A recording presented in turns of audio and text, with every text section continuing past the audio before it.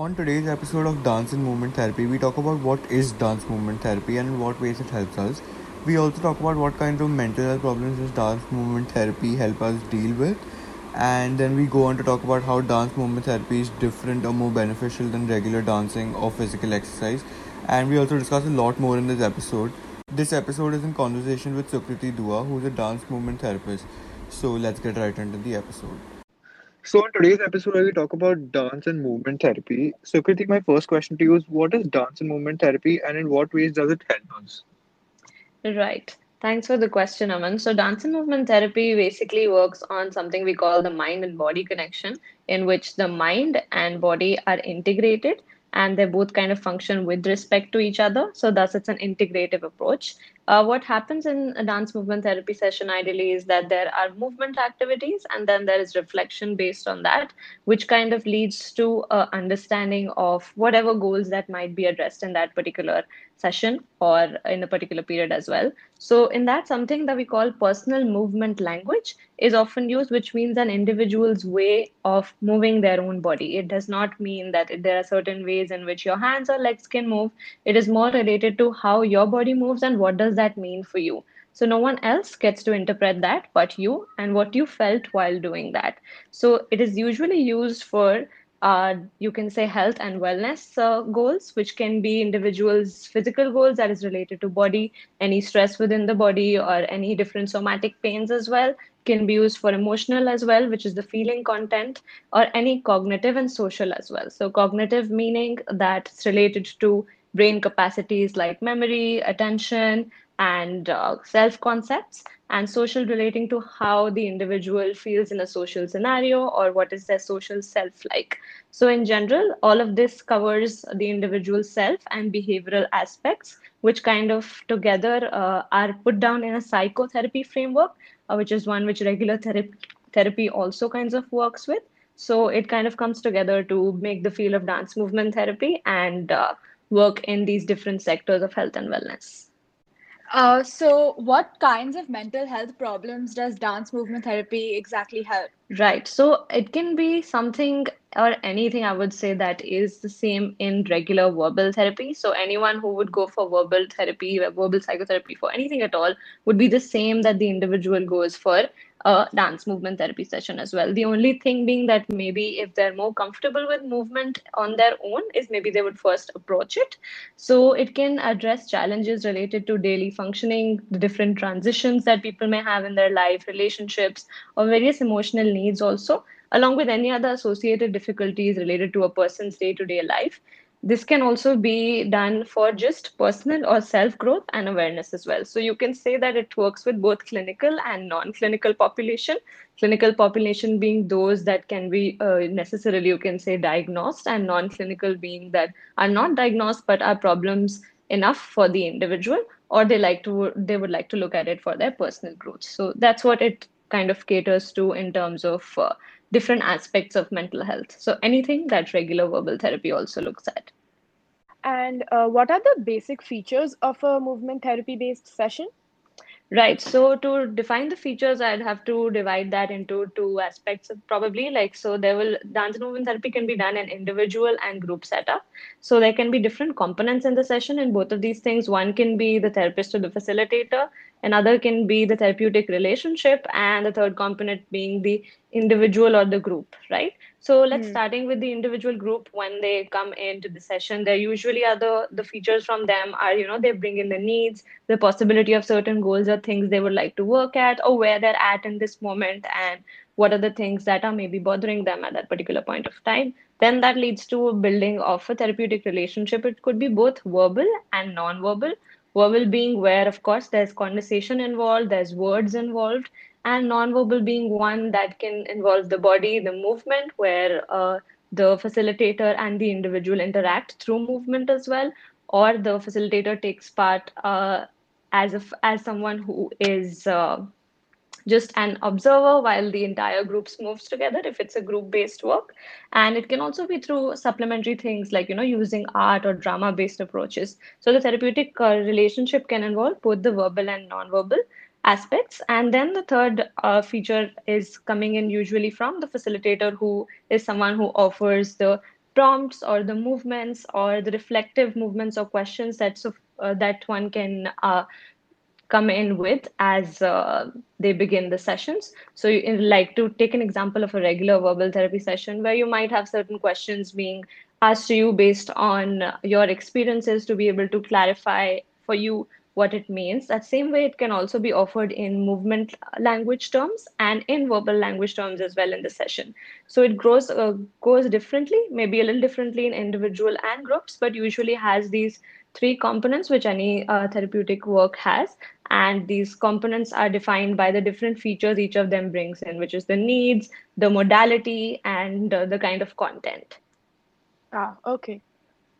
And are there any common misconceptions or otherwise any other restrictions in movement therapy work?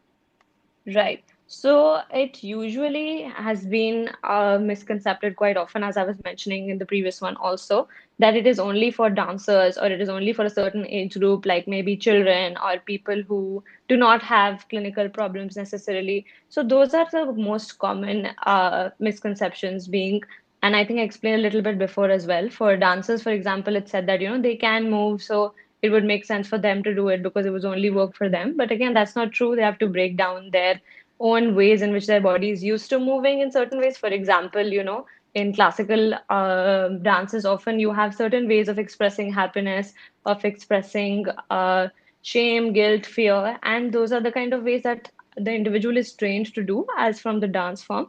But they have to find their own ways in which they express fear, maybe in which they express happiness, and what does their body do at that point of time. So that becomes a common misconception that it's only for dancers or it's only for children.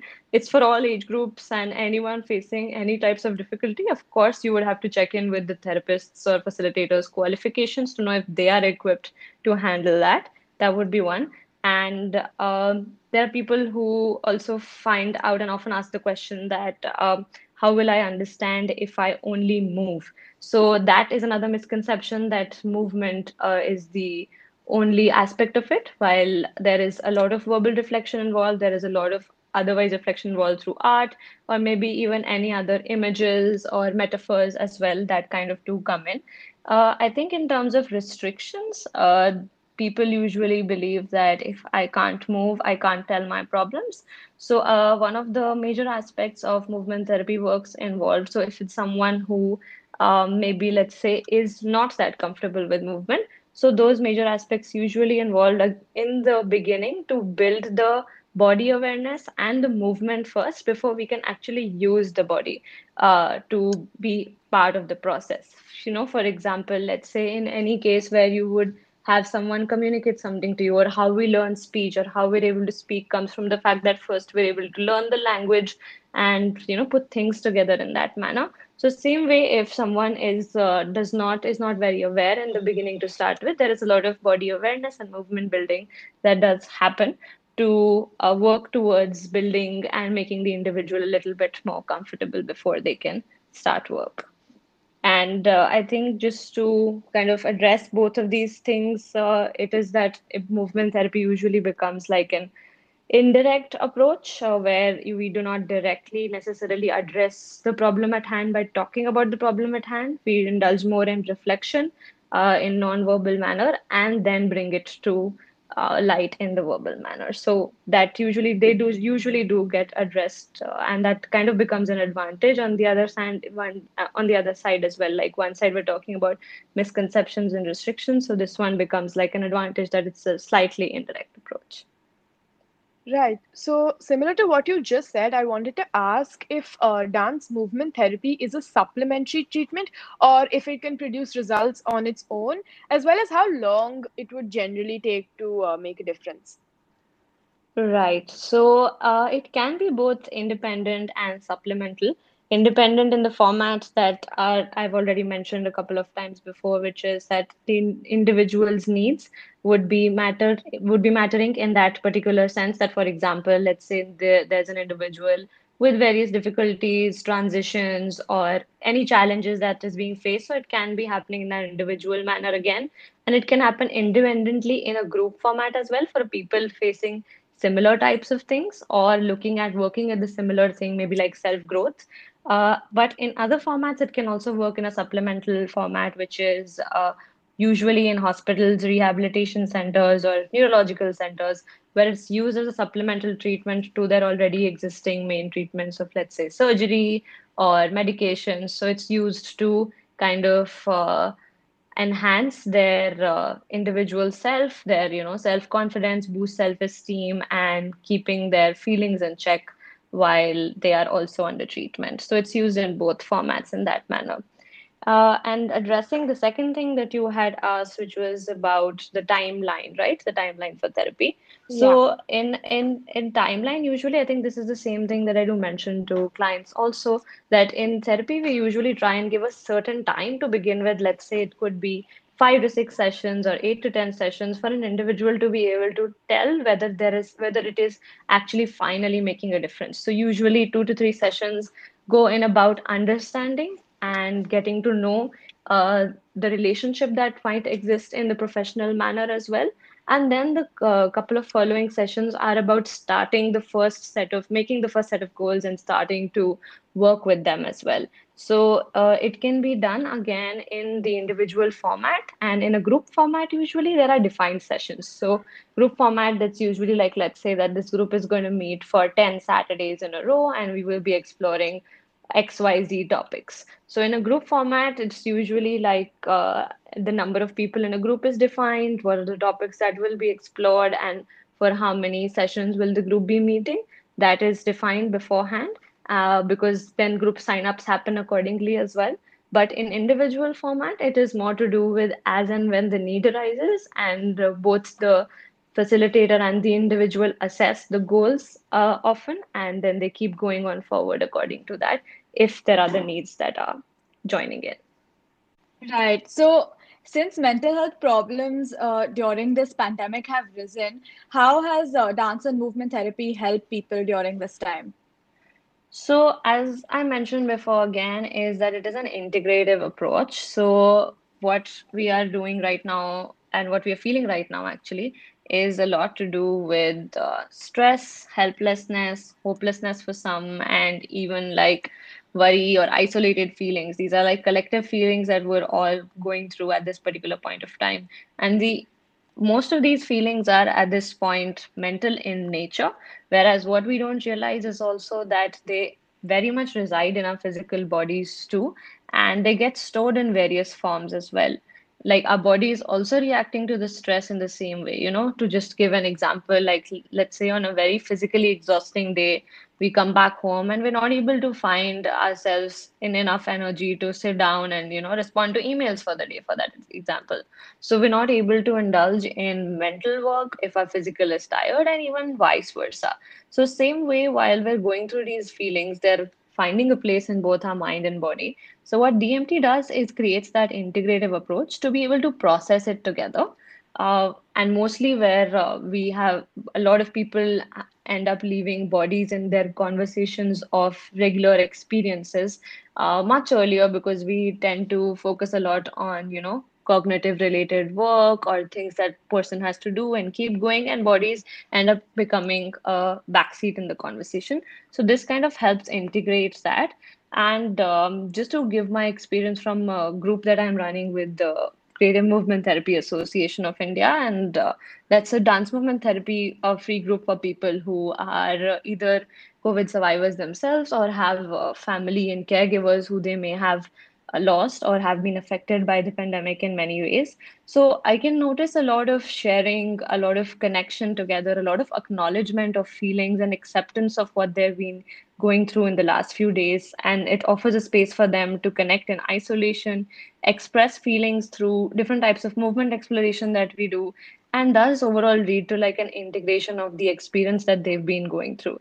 Like maybe one of them is at a different point, another one is at a different point, and when they do sharings after a movement activity, each other's sharings help them sort of understand a little bit more about where they're at and what they're feeling. And despite the fact that it might be all negative feelings, the connection together and the fact that everyone comes up with it at the same time instills some sort of hope. So I think that's where DMT is coming in handy right now to work with all that we are going through as a country. Right. And you've already spoken a bit about this earlier, but I'd just like you, if you could elaborate about how dance movement therapy is different or more beneficial as compared to regular dancing or physical exercise. Right. So again, this is, I think, a very important question because people often misconstrue either for the other one. So let's say if dance class is a lot more therapeutic in nature, whereas dance movement therapy is a therapy format. So therapeutic in nature meaning that it makes you feel good and let's say you feel energized. Like you said, it's a form of physical exercise. It is usually like based on a routine or choreography that has to be done in many ways, and it can be feeling good overall. Whereas movement therapy is has a lot of participation from the participants themselves. It is focused on the individualistic movement language rather than a routine or a choreography, and it is kind of accompanied by reflections within a therapeutic framework. It focuses on like the journey or process of the individual rather than, even if it's in the group, rather than like a performance aspect, which is there in the dance class. Then in a dance class, usually you will have like an instructor in place and someone who's guiding you step by step. Whereas in the movement therapy session, you will have someone who just facilitates the process for you or gives prompts for you to do that and does not necessarily indicate everything exactly like you have to do. And the space is very determined together rather than like predetermined in forms of the instructor standing in the front and everyone following and in that sense. So in any professional therapy format, it is more collaborative. It is related to goals of personal growth, whereas dance is, regular dancing is about, just either learning the choreography or expanding a person's movement range or their the way in which their body can move in certain dance forms or another one. So even when the individual is dancing by themselves, they might feel good in that particular moment and it might energize them. But it's not necessary that it has led to reflection or processing of emotions or even is not based on, let's say, a particular goal towards what they want to work towards in general. So it can also be a little bit more short term and long term as well. Right. So before we end, can you recommend some organizations or psychologists that use dance and movement therapy for their clients in India? Right. So, at this point, dance and movement therapy is a very emerging field and it has been growing in the last few years quite often. So, large organizations have been around and smaller independent ones with independent practitioners who trained in India and international are coming up. So, there are organizations like the Creative Movement Therapy Association of India and Kolkata Shonved that are in the training space for a long time with workshops and group sessions and individual work as well, along with Simtai even having a chapter base across the country that you can access if you would like to experience movement based workshops or understand more about that and trainings as well. Other ones that have vast experience in therapeutic work is Synchrony from Mumbai, Colors of Glaze Cells in Delhi, and along with that, adding to that, Smart from Bangalore as well, that also offer more expressive arts based stuff in general rather than just dance movement therapy. So these are just that are some that are just coming from the top of my head. Of course, there are a lot more emerging, and one can always just shoot over Instagram and look at different places Yeah. to understand more about that. Yeah, I would just like to ask one thing is dance movement therapy something you would recommend to people in general to better understand their body, mind, and behavior? Or would you say it's something you would recommend to someone who is particularly struggling with a certain problem? It may be minor or it may be major, but would you also recommend this to people who knowingly would say they are okay and don't feel any negative strong negative emotions? So I think first of all, if someone is not feeling anything that they need to work on, of course, therapy is not recommended in that case. The recommendation would only come once someone feels the need to explore something.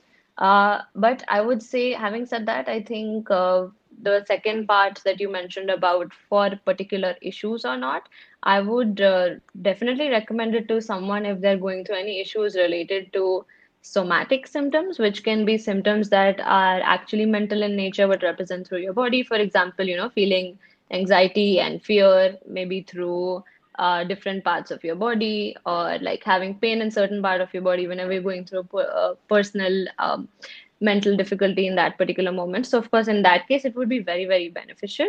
But on the other hand, really based on the first thing that you had asked, it can generally be great for integrating anyone's personal experiences, because sometimes we do end up leaving either the mind or the body in the conversation of our daily experience. And it can be beneficial to just understand and know more about yourself, which even regular therapy can be. So yeah, it can be recommended to anyone, and specifically, I would say it can be recommended also for people who might be facing body image or somatic symptoms related issues. Thank Okay. you. Thank you, Sakriti, for being with us. I learned a lot from this episode. Obviously, I did. And to everyone who's listened, thank you for listening, and I'll see you in the next episode.